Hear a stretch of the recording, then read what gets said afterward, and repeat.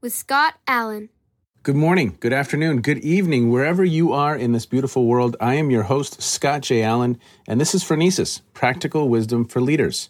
Now, I am a professor of management at John Carroll University in Cleveland, Ohio, USA. In addition, I'm a husband and father of 3 teens. Now, this is a family endeavor. Will played the intro, Kate voiced the intro, and who knows, you may hear from Emily a little later.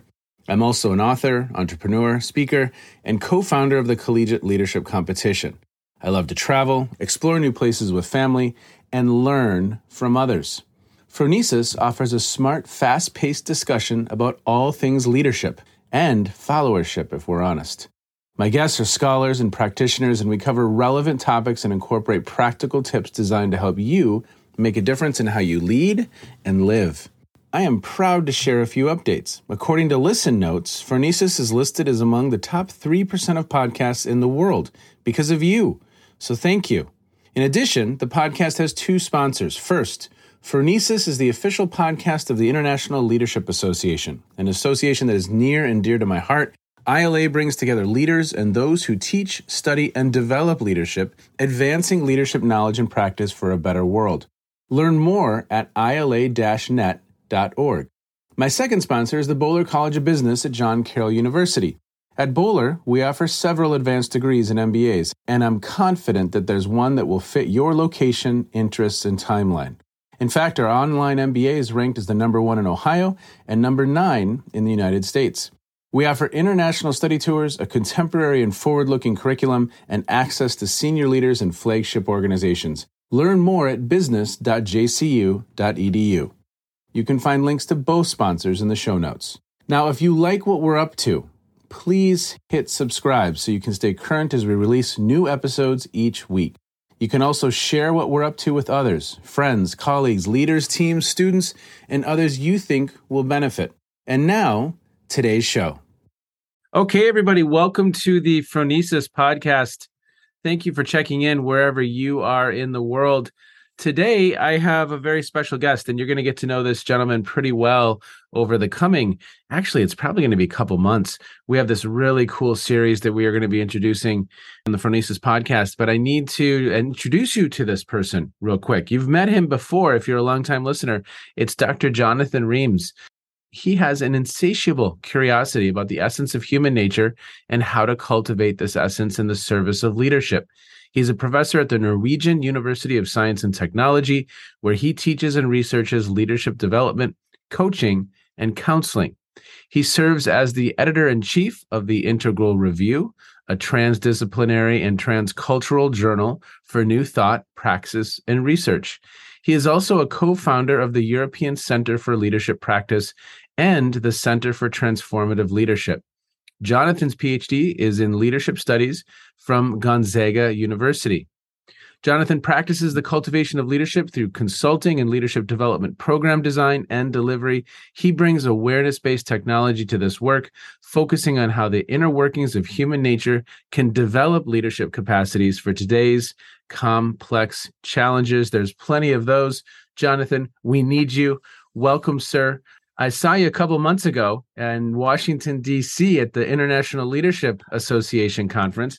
How have you been, sir? I've been great, Scott. That was a real blast getting to hang out in person and really deepen the kind of tentacles of connection. Yes, I like that. It sounds a little spooky, but kind of cool. The tentacles of connection. We had never met in person. And all of a sudden, I'm walking down the hallway to my room and I see this 3-dimensional figure that I'd only known in 2 dimensions. That's right. And it was very spooky, too, because I thought I just had come out of my room and thought, okay, I'm going to go look for Scott. And you came around the corner. Well, I am so excited to frame up and help listeners understand what we are up to. You know, you have edited this volume called Maturing Leadership. And for listeners, really, the next 8 episodes are going to be with authors from this volume. It's an important volume. It's an important topic. And I believe, as I've had these conversations for the last couple of years with scholars and practitioners from around the world, I think it's probably foundational to our work, this human development conversation. So, Jonathan, maybe if you would, what's the impetus? What's the source of this project, Maturing Leadership?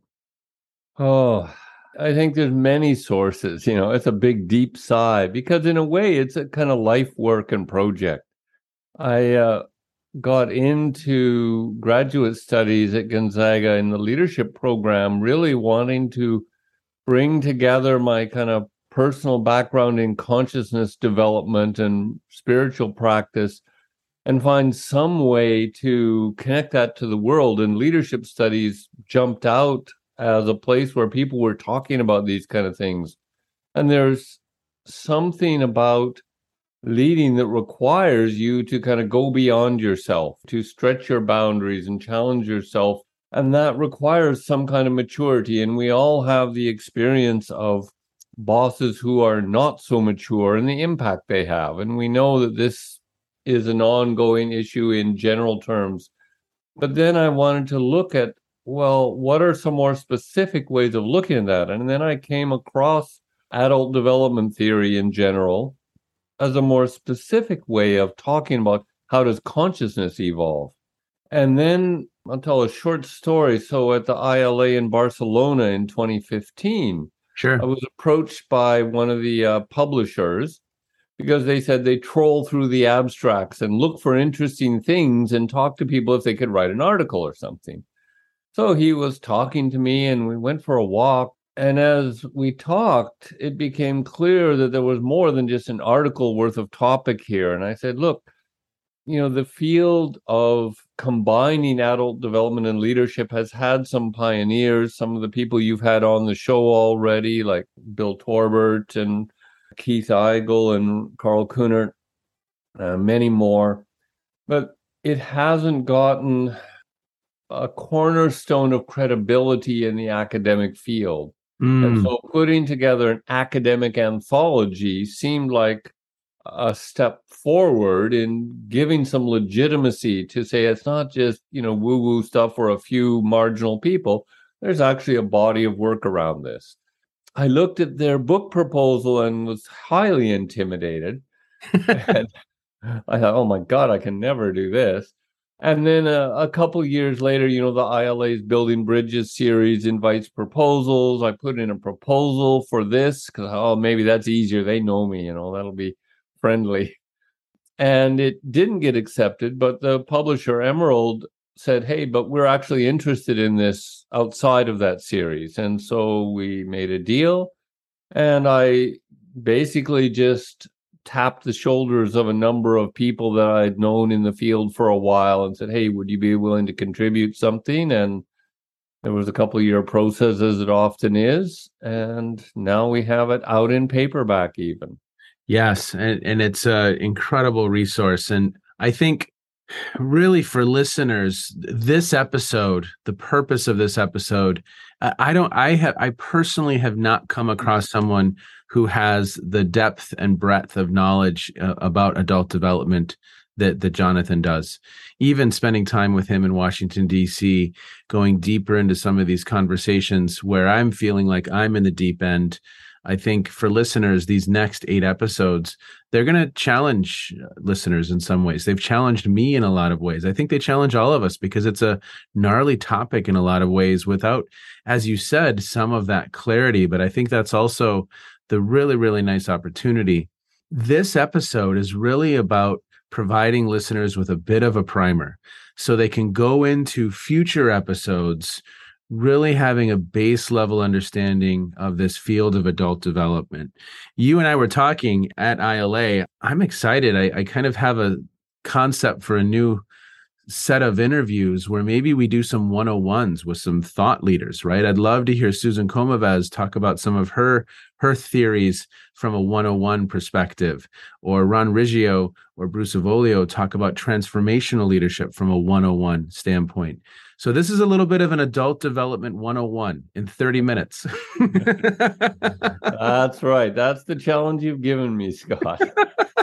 I think that that's one of the aims, is to do that, but also to then link that to some of the chapters in the book, just so people get a kind of high level overview of, what's the basic foundational theory from that context, and then how is it applied in relation to different aspects of leadership?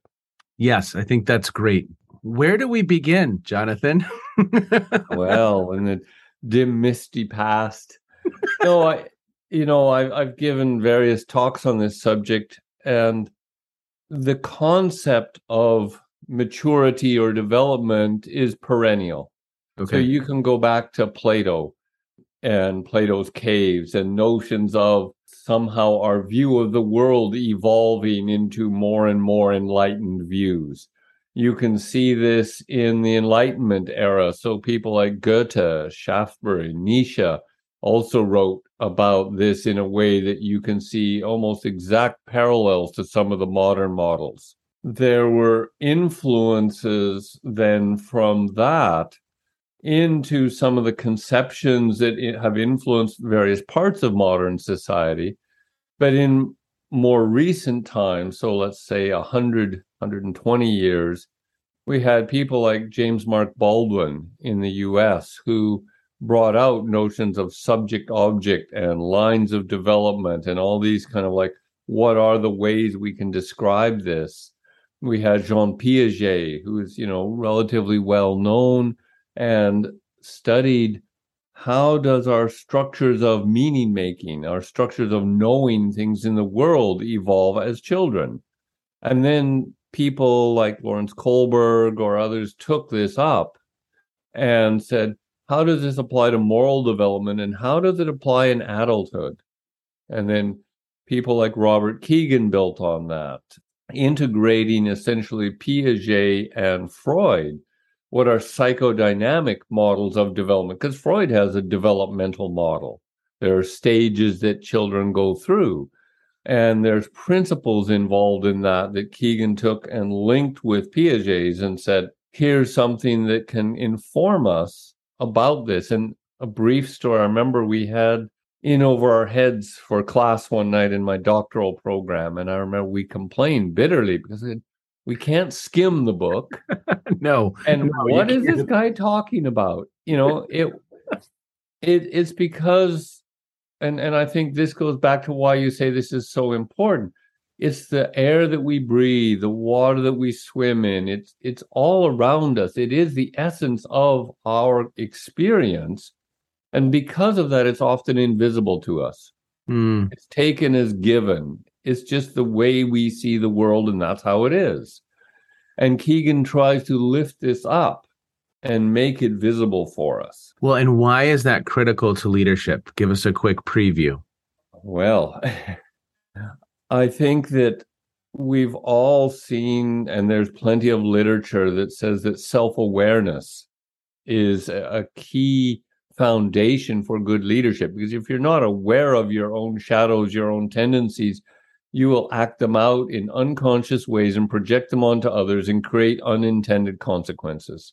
So you may have great ideas, but if how you act on them is filtered or colored through some of these limitations, then you wonder, well, why doesn't it work the way I thought?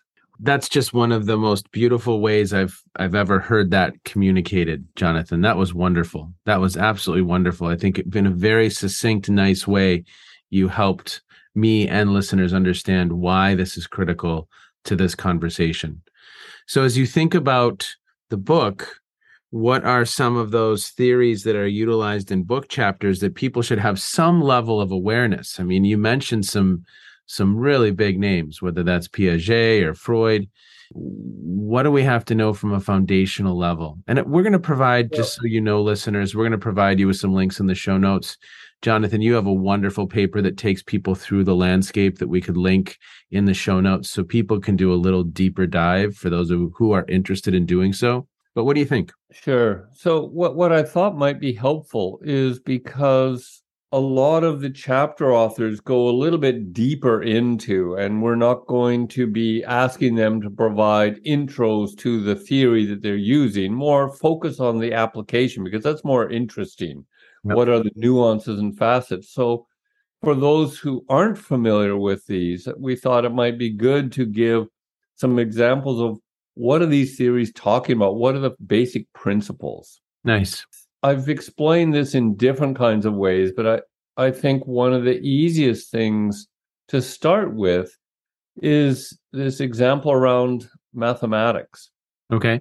We all kind of can either remember or have kids where we've seen this, that the age of 3 or 4, arithmetic isn't really in their court. Numbers are fluid, things are magical and mythical, because the structure of their meaning making, their stuffed animal is suddenly a dragon, and that you cover a blanket over your head and you're in a foreign land. And yes. So that fluidity to reality, which is fantastic imaginations, but doesn't lend itself to logical structure and logical reasoning. So something happens around 5 or 6 years of age where you move into this structure where you can suddenly teach arithmetic. 1 + 1 = 2 makes sense. And then you can learn the reverse, and that 2 - 1 = 1. Oh, and now you can reverse operations. And then you can eventually, and you can do multiplication. And there's this developmental sequence that you learn concepts and principles of arithmetic. Now, at the same time, you don't teach an 8-year-old algebra. Yes. Because algebra requires taking any number for x. But at that age, no, it needs to be a specific number. It needs to be a concrete number. So Piaget talked about pre-operational thinking, concrete operational thinking, where there are 2 apples, not X number of apples. But he then talked about formal operational thinking, which we could call abstract reasoning, where the ability to think more broadly and generally comes into view. Yes. So that's an example of how this principle of our epistemology, the structure of our meaning making, evolves in ways. And I've got another example I'll use a little later. Now, what we can also look at is, for instance, we mentioned Robert Kegan, and I thought, one of the highlights of this podcast series for me was you explaining Robert Kegan to Henry Mintzberg. You did a great job of it. So it may feel repetition for people, but in the context of this, we could say Kegan is looking at what is the holding environment that is the air we breathe and swim in and don't notice, what holds us in the world, and what can we take as an object and reflect on it and operate on it. Jonathan, would you talk about subject-object really quickly, just for a moment, just because I know you've used that phrasing a couple times now, just for listeners? I think the most foundational, the way he starts out is, the fetus is, the holding environment is the womb. Life is supported through all these physical, biological ways in the womb. Now, we know now from more modern research that, the mood of the mother, the kind of dietary intake, all these things have an effect on the development of the fetus. The holding environment, yeah. It's the holding environment. So it's shaping the way that life is evolving. Now you come out into the world and your mother and or father is your primary caregiver. They provide the world. They hold you safe. They allow you to start learning how to function in a body, to how to move your hands and how to find, your teeth and, all these kind of things. So at this stage, that's Kegan's first stage. So you are subject to your needs and your reflexes become an object. You can kind of look at and work on your reflexes as an infant. But if you're hungry, you just cry and you're hungry. You can't delay gratification. You're subject to that feeling. As you evolve, at some point, you can have this delay of gratification and you are no longer subject to your needs. You can say, I'm hungry, Mom. And she said, dinner's in half an hour and you can wait. You now can take your own need and reflect on it as an object and make choices about it. And Kegan talks about this then as the kind of imperial self, I believe, the egocentric self, because what's happening here is your world is very close to you. It's how you make up things. You don't really have much of a perspective. Others are kind of two-dimensional outside of maybe your immediate family, but even them, the way you conceptualize them is somewhat flat. Your own world is just starting to unfold. Somewhere in the early teenage years, maybe, or 10, somewhere in there, you start to bump up against the limits of it all about me and realize that other people have feelings too, and you need to take them into consideration. And you start becoming socialized into peer relationships, family relationships. You grow into this where you take your own ego desires and can suspend them and make choices about them in relation to building your identity around peers. Well, and I imagine, Jonathan, back to the holding environment concept. I mean, I have an image of a tree in my mind. And imagine a tree. One tree is they've got wonderful soil, just the right amount of sunlight, a fairly mild environment. And yet you have a seed that is the exact same tree placed in another context where that holding environment might be harsher. The weather may be much more destructive. The soil isn't as rich. And you're going to have two different holding environments that are going to impact that development, correct? Correct. I think the thing that's important, in my view at least, is that impact or influence, but not determine. Okay.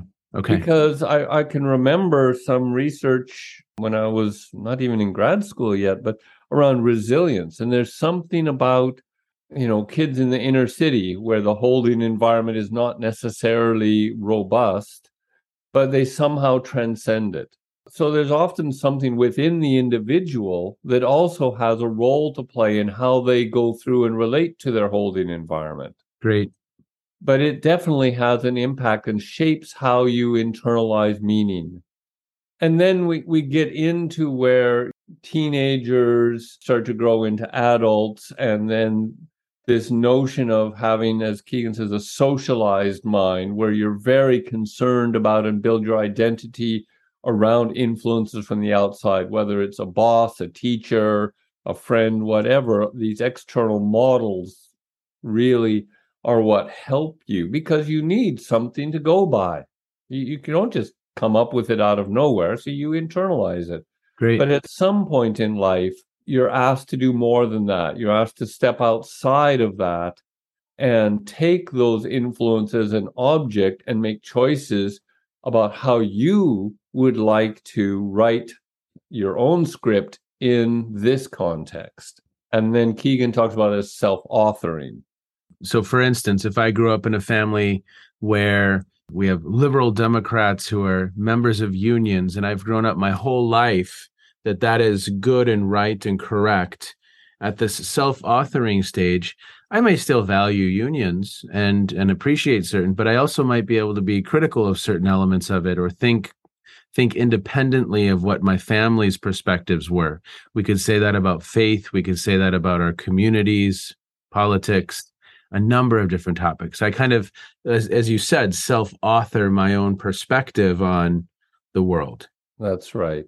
And so you build your own kind of value system, in a sense, and how you relate to those former influences starts to have more flexibility and fluidity. You can pick and choose and reconstruct in a way. At a certain point, and this is what they see in the research is less common, is people can outgrow this and start to actually have what they call a self-transforming mind, which means that you have an ability to recreate, deconstruct your sense of self-authored identity and recreate it for other contexts. So you have more dynamic flexibility. So a classic case of this, former friend of mine who was at Cisco wrote this paper about the innovator's dilemma. You have this whole thing where CEOs have a challenge because you've got the bread and butter operations that need to be stable and need a certain type of leadership style and that to maintain that stability. but you need a different kind of style for being entrepreneurial. And how do you combine both of those mindsets in one mind? And Clayton Christensen was brilliant. I think Kodak, right? Yeah. Yeah. Right. That's right. And this is maybe a good example, and I don't know the details, but we can hypothesize very easily that failure of leadership was the failure to be able to switch to another mindset, understand the need to read the signals and adapt to an emerging context, and to stay within my ideology of what's right and what I'm conditioned into, and run over the cliff. Well, and each of these stages, because if I'm not mistaken, Jonathan, a certain percentage of adults are at stage 2, according to Keegan. Was it around 7 to 10% roughly? Something like that. Maybe half of adults make it to stage 3. And, then there's some other set of... A third or something that may... Yeah. And of course, these are not hard and fast levels. There's lots of nuance in between. And one of the things that we'll get into in some of the other authors' chapters too is this doesn't mean you always act or perform in the same way. So you may make meaning or sense of it at your best in a certain way, but in different contexts, you may act better or worse. Mm. So your performance can vary. And that goes into, so what I'd like to do then is give a shorter overview of a couple of other of these kind of theoretical threads, because that's Robert Keegan in depth. For all of these that you're about to discuss, there's very real ramifications for leadership. If I give someone who's at stage 2 authority, well, they're making sense of the world in a very, very different way than that person who's at stage 3 or 4. Sure. So I had somebody just yesterday that I was talking with that was so frustrated in their workplace because their leader was clearly not able to understand or take into consideration enough of the concerns of that team and organization to really hold the people in the team in place. They couldn't create a container for them. They couldn't lead them. They were continually reducing the issues to overly simplistic formulas. So that's a big consequence. So one of the other strands or models that came out of Freud's work, Harry Stack Sullivan, and then Jane Loevinger, and there's a kind of common pattern with this where she was looking at women's post-World War II experience. And as she interviewed people, she noticed differences in the way they talked about their experience. So you observe a phenomena. And then she tried to understand, well, how could we categorize these differences? She started looking at this and then bootstrapping a methodology to say, well, how could we calibrate or measure this? And so you have these sentence completion tests where you give people a sentence stem and people fill it out. And what you see is that as people mature or bring more considerations or perspectives into their thinking, they're able to show that in the way they answer a question. She did this Washington University sentence completion test, which was then worked on with Bill Torbert, Suzanne Cook-Greuter. There's a HBR article, the 7 Transformations of Leadership. It's in their top 10 list because it talks about, well, what happens? We notice a slightly different slicing than Keegan, slightly different names, but we see that some people are just opportunists. The only way they can look at the world is it's kind of a jungle out there, and I got to grab whatever opportunities, and might makes right, and all these kind of things, and that's their mindset. And then they get to the kind of limits of that, and they say, "Oh God, we got to take other people into account," and they become more diplomats. They're great at making things smooth among the team and taking care of everybody's needs, but they don't necessarily contribute real depth of knowledge, which is more the next level, the expert, where you individuate yourself by having specialized knowledge. Okay. You now go beyond the kind of my way or the highway and opportunism and or just smoothing the waters and being diplomatic. And you say, no, here's some truth. Here's some knowledge. Here's something that can help us move forward. Eventually, you see that you also need to start thinking about process a little bit. You need to think about the larger context and goals, and you move into this achiever mindset. And then now people are changing the language a bit, but you move into autonomous or reframing. There's a number of names for it, but you start to get into post-conventional. These earlier stages are more the conventional mindset. Then you move into post-conventional, where they will tend to start to have, you could even say, a postmodern mindset. They understand, people's perspective depends upon their context. What they see depends upon where they're looking from. People don't become aware of that till these later stages. And then you can start to facilitate processes of reframing people's meaning to help them see a bigger picture. So the transformational leadership, the idea of raising the morals and values of followers, is very much a reframing type of process, helping people address questions and deconstruct their values and everything and reconstruct them in a higher level.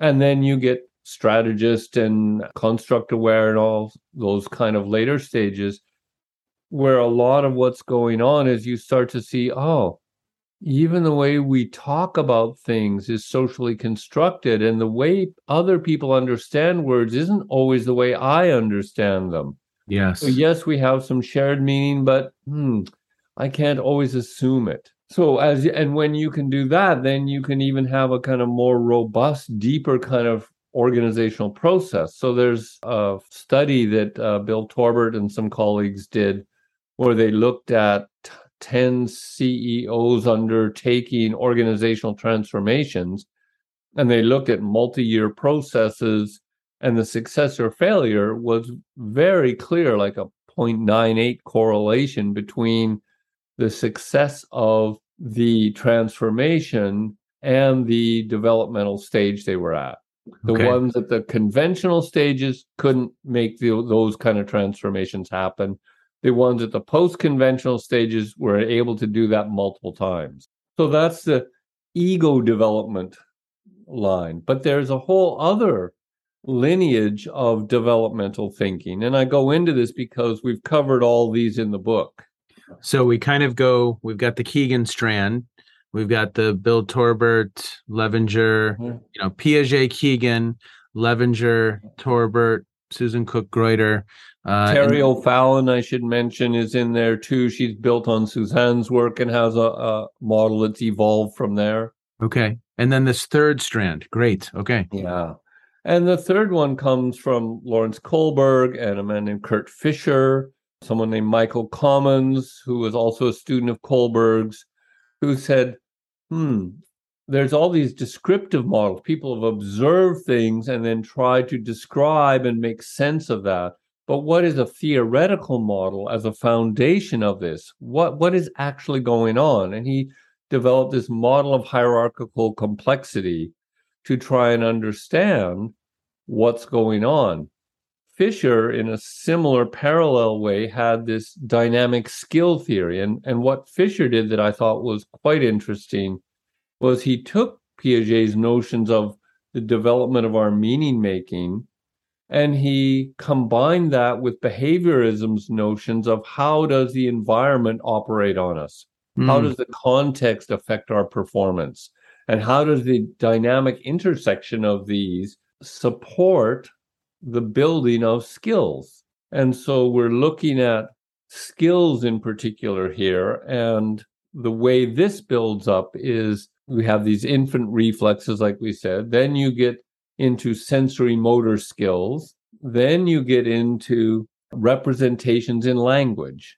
As a simple example, the word truth. When we think, it means whatever, right? We have all sorts of associations with the word truth. But when we see it first being used, it tends to represent a one-to-one correspondence between something physical and a statement about it. It's connecting two representations. This is a microphone. This is a table. That's the truth, right? It's very concrete. Yeah. But you got to realize that as a 5-year-old or 6-year-old, That's how the word truth makes sense to them. Yep. But then you start building on that root conception. And then you say, but that's not the truth, or that's really the truth. And you start to build a system of these representations. And it's truth when, and you build these up. And at a certain point, you go beyond representations to an abstraction. And the notion of being truthful is an abstract concept, just like we talked about algebra in relation to mathematics. Sure. Being truthful has many instances of truth or not truth or truth when, so you can generalize it. And then you can build that up, finding the truth, the whole truth. And you can start to take two abstractions and talk about the ugly truth or a grain of truth. So you build up conceptual tools that allow you to do work in terms of the thinking you're doing. And so Theo Dawson, who you had on not so long ago, we've worked with her a lot to try and understand how can we help leaders build the thinking tools they need to do the kind of knowledge work they're asked to do. So that's the strand she's coming out of. I didn't know this. Okay. Yes. Interesting. Because I have not explored Kurt Fischer. I have not explored this, I guess we could call it dimension, or this orientation to the topic of adult development, right? No, it's less known, but in the History of Developmental Theory article you'll put in the notes, I devote about 4 pages at the end to elaborating Kurt Fischer's work. And he has some colleagues he's worked with, like Mike Mascolo, who we were with in the ILA. But the implications of that for leadership, I see very clearly, having worked with these kind of tools, is, for instance, I did a presentation on this for the Society for Organizational Learning in Norway. And, Peter Senge had presented, and then I showed this. And I said, well, the thing is that this linear thinking, if then, where you can take two abstractions and hold them at once and connect them, that's where the majority of people are thinking. But what Senge is doing is asking people to combine many abstractions and look at the relationships between them in very complex ways. Yes. That's not what everybody's doing. And this guy came and says, wow, now we see we're trying to implement a learning organization. We give people all these ideas and they go off and they do something else. And we wondered why. And now I understand, because they have to take it down to what they can operationalize. And so what this kind of skill theory gives us is a way to understand what people can perform, what they can actually do, and how we can support the development of that, because we can get more granular about what they're able to do. Well, and I just loved her definition of a skill, something you can practice, right? Just so beautiful, simple, easy, boom. Yep. Right? And of course, there are more rich definitions. So I think of it also as it's a way to regulate any kind of cognitive function, and cognitive meaning sensory, motor, emotional, thought form.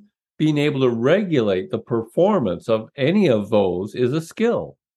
So in these conversations that we're about to have with authors, you can really put them in one of 3 buckets, or we can put them in one of 3 buckets. We're going to have kind of a Keegan strain. We might have a Bill Torbert strain, and then we might have this Theo Dawson, Kurt Fischer strain. So listeners, as they're listening, they can start trying to hang on to those life preservers. Yeah. So I could just give a little overview of that, for instance. So Chuck Paulus and John McGuire in their chapter use primarily the ego development model. Which is Torbert. Yeah. And David McCallum uses that. Aidan Harney uses that, but also does something else with it. Abigail Linham and Jeff Fitch in their chapter use Terry O'Fallon's model, but they're all coming from this notion of how the ego or self develops. Then Harriet Rasmussen and Mohammed Rai they take Keegan's model specifically and apply it to trust.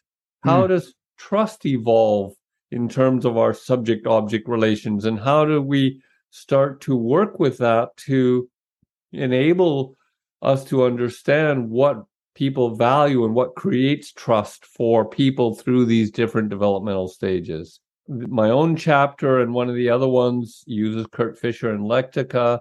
There's also strand we haven't talked about yet that's a little different. Michael Basich's work on dialectical thinking and Otto Lasky's work.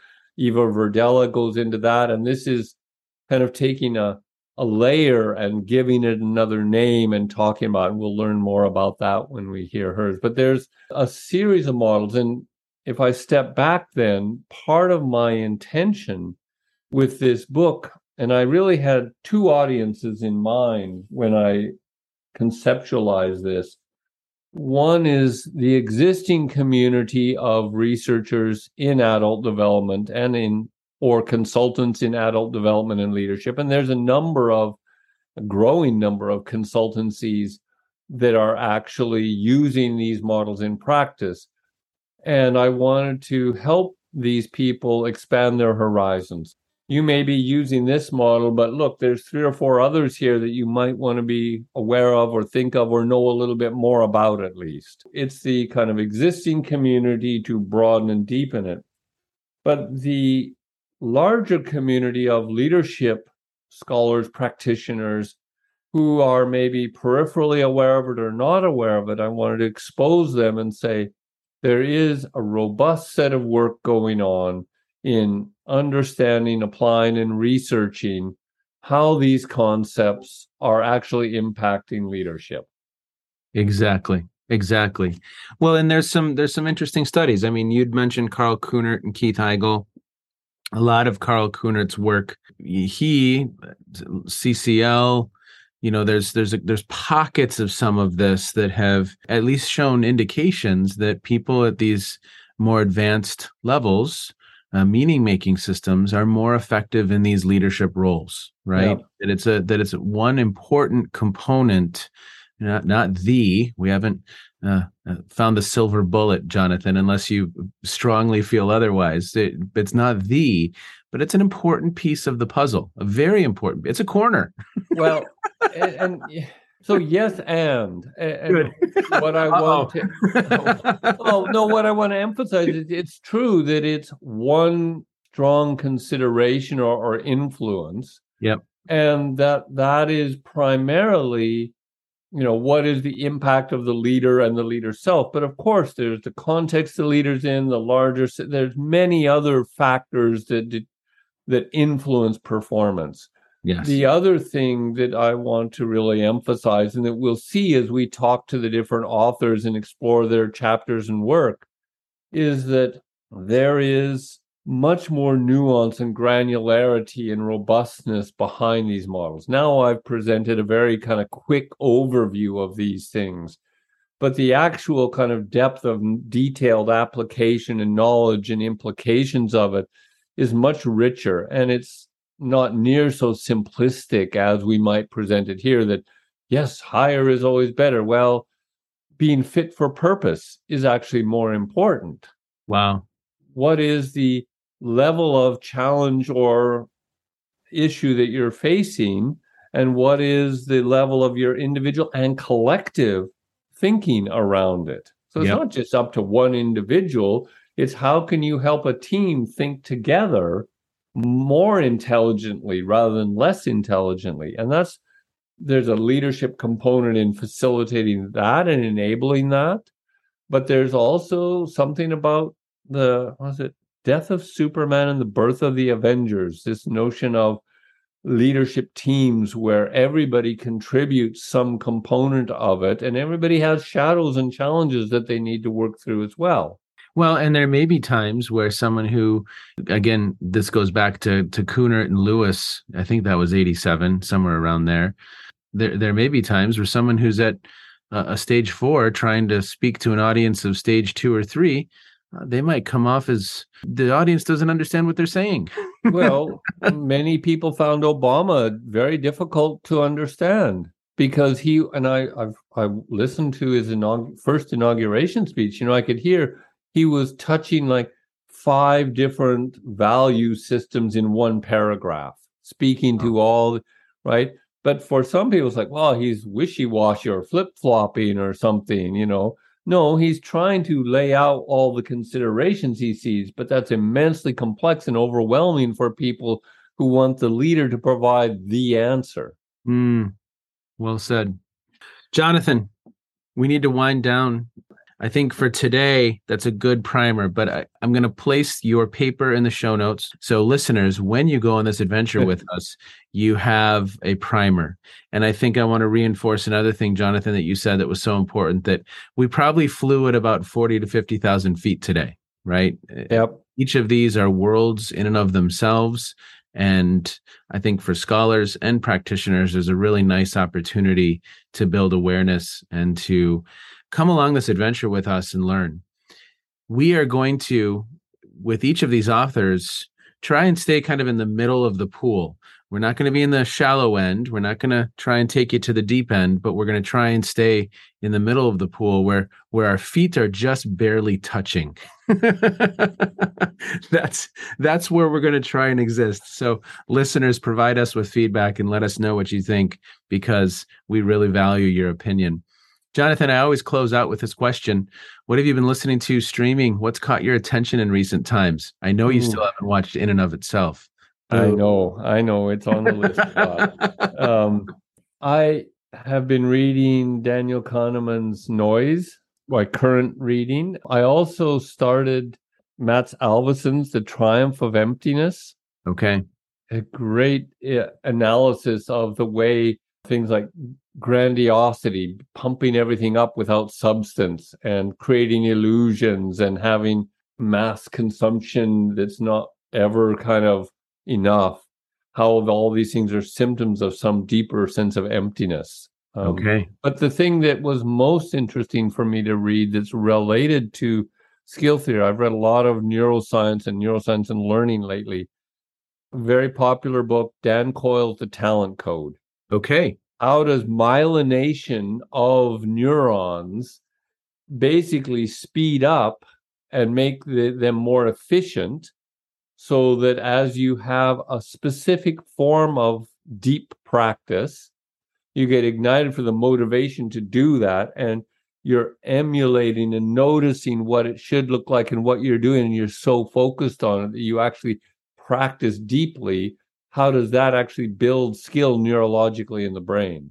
Dan Coyle's right here in Cleveland, Ohio. So maybe you and I can have a conversation with him after this series is done. We'll do that in 2023. Could go for that. That's for sure. Okay. Well, Jonathan, thank you so much. Thanks for jumping into this adventure with me, and we're going to have a lot of fun. So I appreciate your time today. Be well, sir. Thanks for the good work you do. Thanks for providing a landscape for us. I think I learned today, and I very, very much appreciate that. Thanks for inviting me to go on this adventure and being willing to have me come along as the co-pilot here for the next few episodes. I'm really looking forward to that opportunity to try and emulate your skill in the interviewing process. Well, it's going to be a good time, and we're going to have fun, and we're going to learn in the process. Okay, be well. For each of these episodes that we're doing in this series, we are going to do some reflection, like I often do at the end of an episode. But this time, I'm going to include Jonathan. And it's really, really important for us to get his perspective as he listened back on some of these episodes. And ironically, the first one was his own episode. So, Jonathan, what are some key points that you took from you? Well, yes, exactly, Scott. So this is my first thought, and I've got a blog post that we can put a link to here that I wrote after listening to all of these to reflect on this as a whole. And I noted, it's not often I record myself and listen back. So this was a bit strange. But there are a couple things that actually kind of did stand out for me, and it was actually helpful hearing myself rather than just talking stream of consciousness. So one is that this has been a really long journey in terms of weaving and the step of legitimizing kind of academic research in the field of adult development and leadership. It's really been a long, slow, step-by-step process. So that was one point. Another is that the notions of growth, maturity, development, this is a perennial concept. We can see it in all types of cultures and societies in different forms if you kind of take that lens and look and notice it. So I actually just listened to a philosophy podcast about Ralph Waldo Emerson, and I totally saw the same thing suddenly. So it's a perennial concept. The other is that we all have this kind of everyday experience of many facets of development. And what these theories and models do is give us a language to make distinctions, to make it explicit. And when we make it an object and explicit, then we start to be able to work with it in a different way. Yes. The other thing that stood out is that there are many different strands of research that illuminate different angles or facets of development. It's not just that adult development is a theory. It's a body of theories that have been developing and emerging in parallel, sometimes intersecting with each other, sometimes independent of each other. One more thing was that I thought that the concept that's most important to come across is to get away from the notion that higher is better and notice that being fit for purpose is really what's important here. Is, what is the challenge or task in front of us?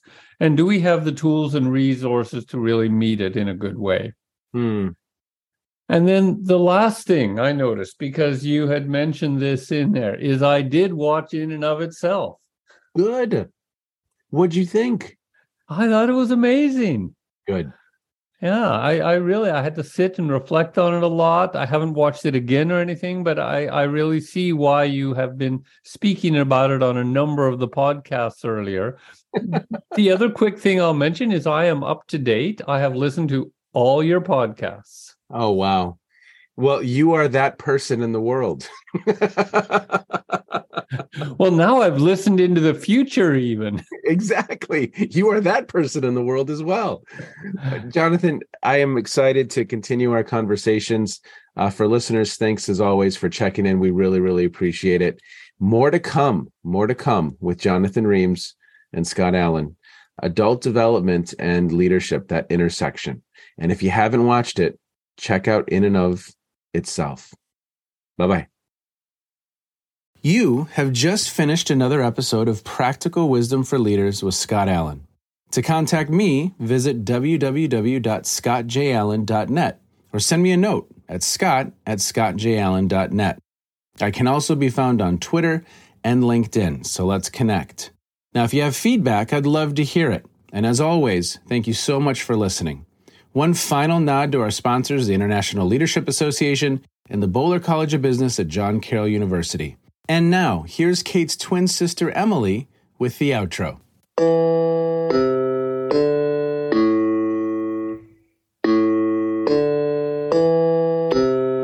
You've been listening to Phronesis, Practical Wisdom with Scott Allen.